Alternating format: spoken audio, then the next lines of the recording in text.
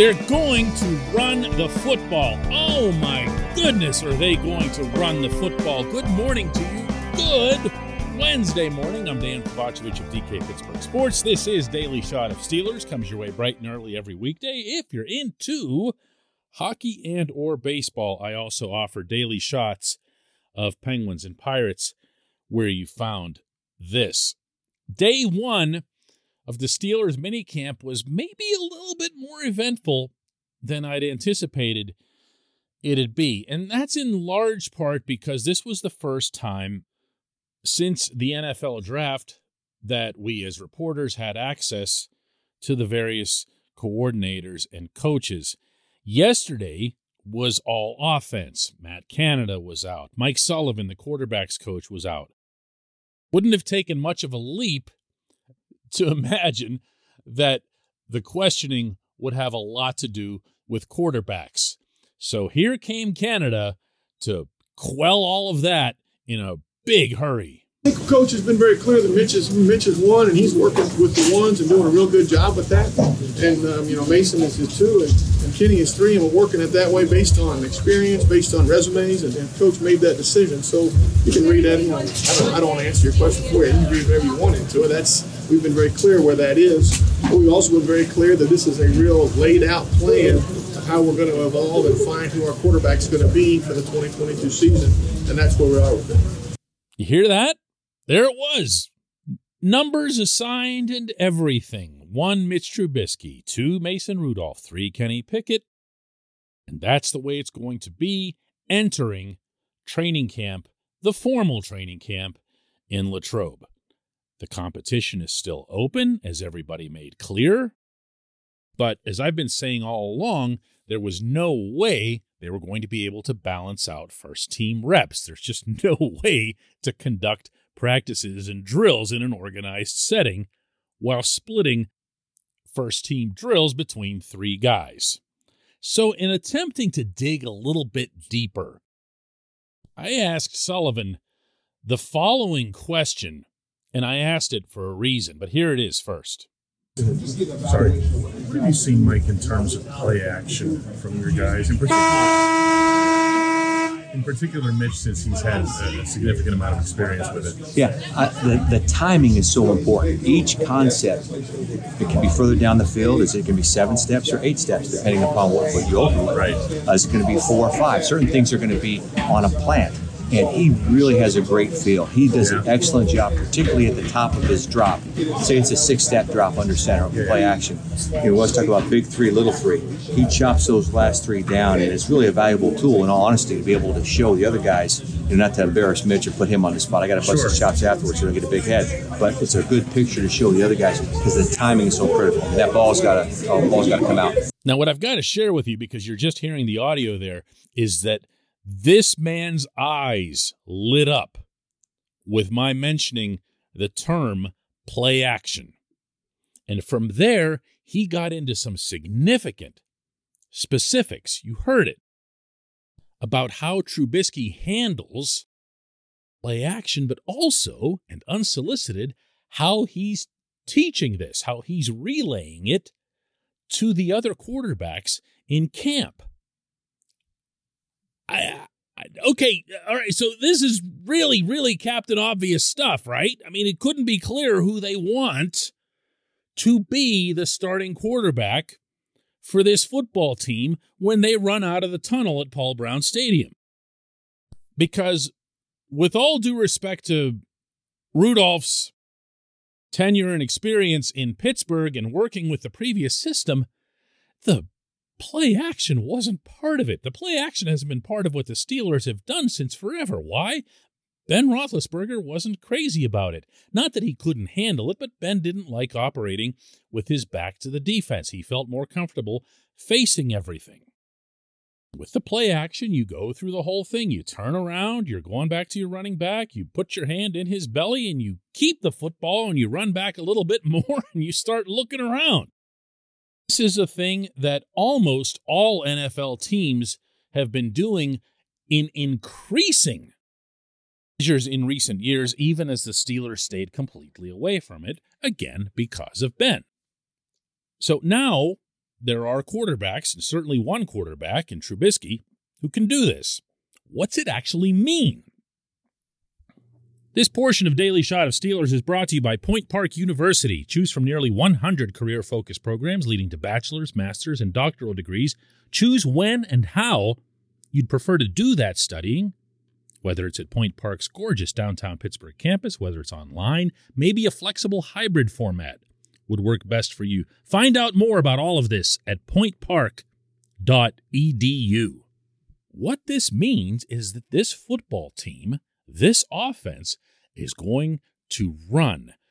And even when it passes, it's going to feed off the run.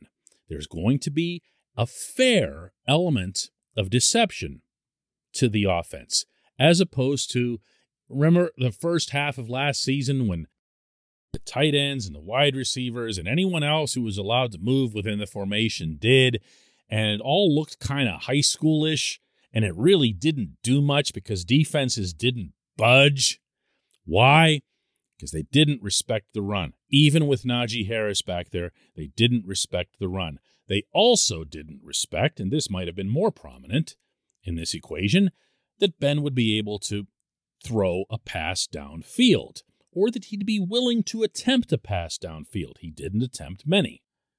So the defense would just sit there at the line of scrimmage, sometimes 9, 10, I'd swear there were occasions with 11, and they wouldn't blink, much less budge. But with the running game, with play action, with the occasional deep throws, with the utilization of receivers and tight ends catching footballs, gasp, across the middle, and gasp, you will see a very different offense in 2022, not just because the quarterback's name will have changed, but a very different offense overall, meaning so different that we will not have seen anything like it in Pittsburgh for a couple of decades. In that, you've got to get a ton of touches out of Najee, am I right? So, in a list of newsy stuff that emerged yesterday, coaches have told him they want him to have fewer touches in 2022. What do you make of that? I'll tell you what I make of it. They're still going to go get another running back. When we come back, just one question.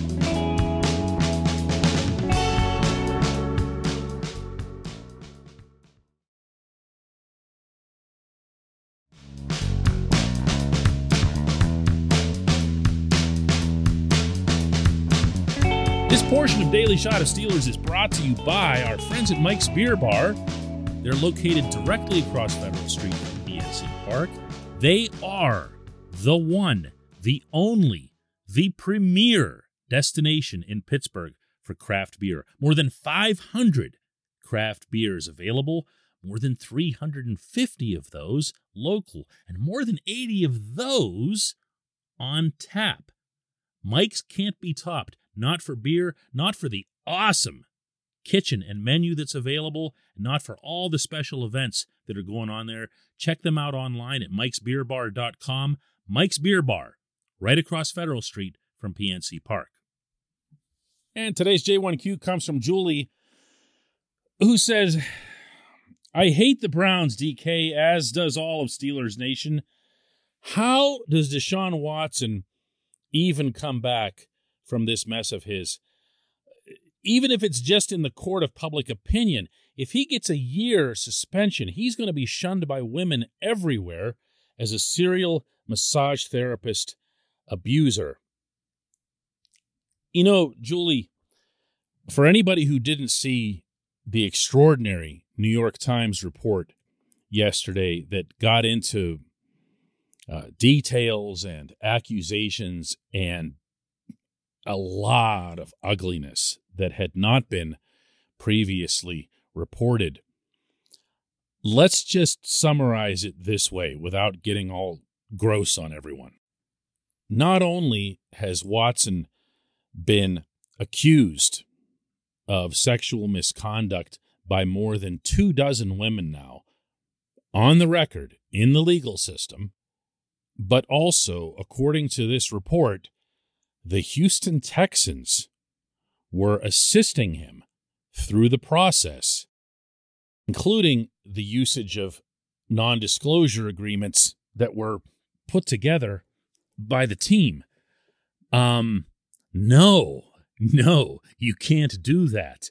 And no, Julie, with all due respect to your question, I'm not going to get into this from the football standpoint. I'm just not. To me, football is so many miles down away from being relevant when it comes to this kind of behavior that my thoughts are going to go with the accusers, first and foremost, understanding that there is a system in place and everyone's presumed innocent and all that other stuff.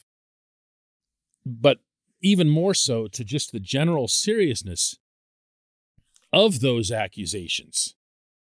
And they should not be taken lightly in any context. And to me, looking at it from the football perspective, I guess the way that I'd view it, if focused on football, is that it's remarkable to me.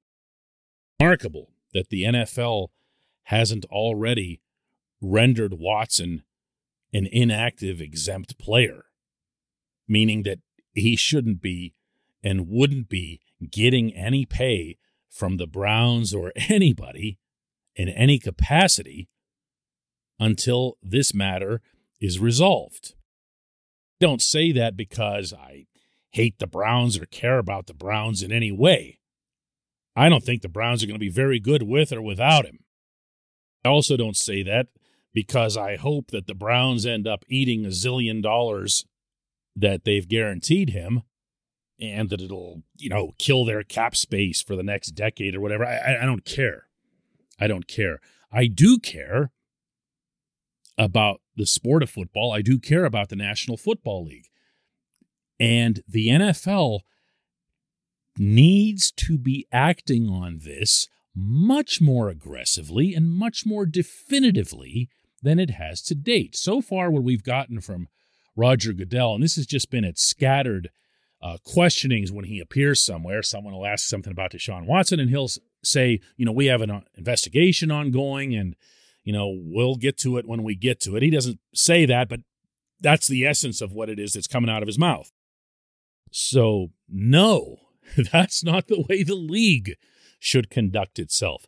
The league, if it wasn't already, now needs to investigate not only Watson's actions, but also those of the Texans. It needs to bring the swiftest, harshest hammer available to it. Again, not because of the Browns, but because this, if it's proven to be true, is wrong. It's just flat out wrong. And the NFL can't, and I don't believe that it will be, associated with it in any way. I appreciate the question, Julie. I appreciate everyone who listens to Daily Shot of Steelers. Today is day 2 of minicamp. Be back over there, also doing some baseball today. Busy day, fun times. Great to be back in the full swing of things.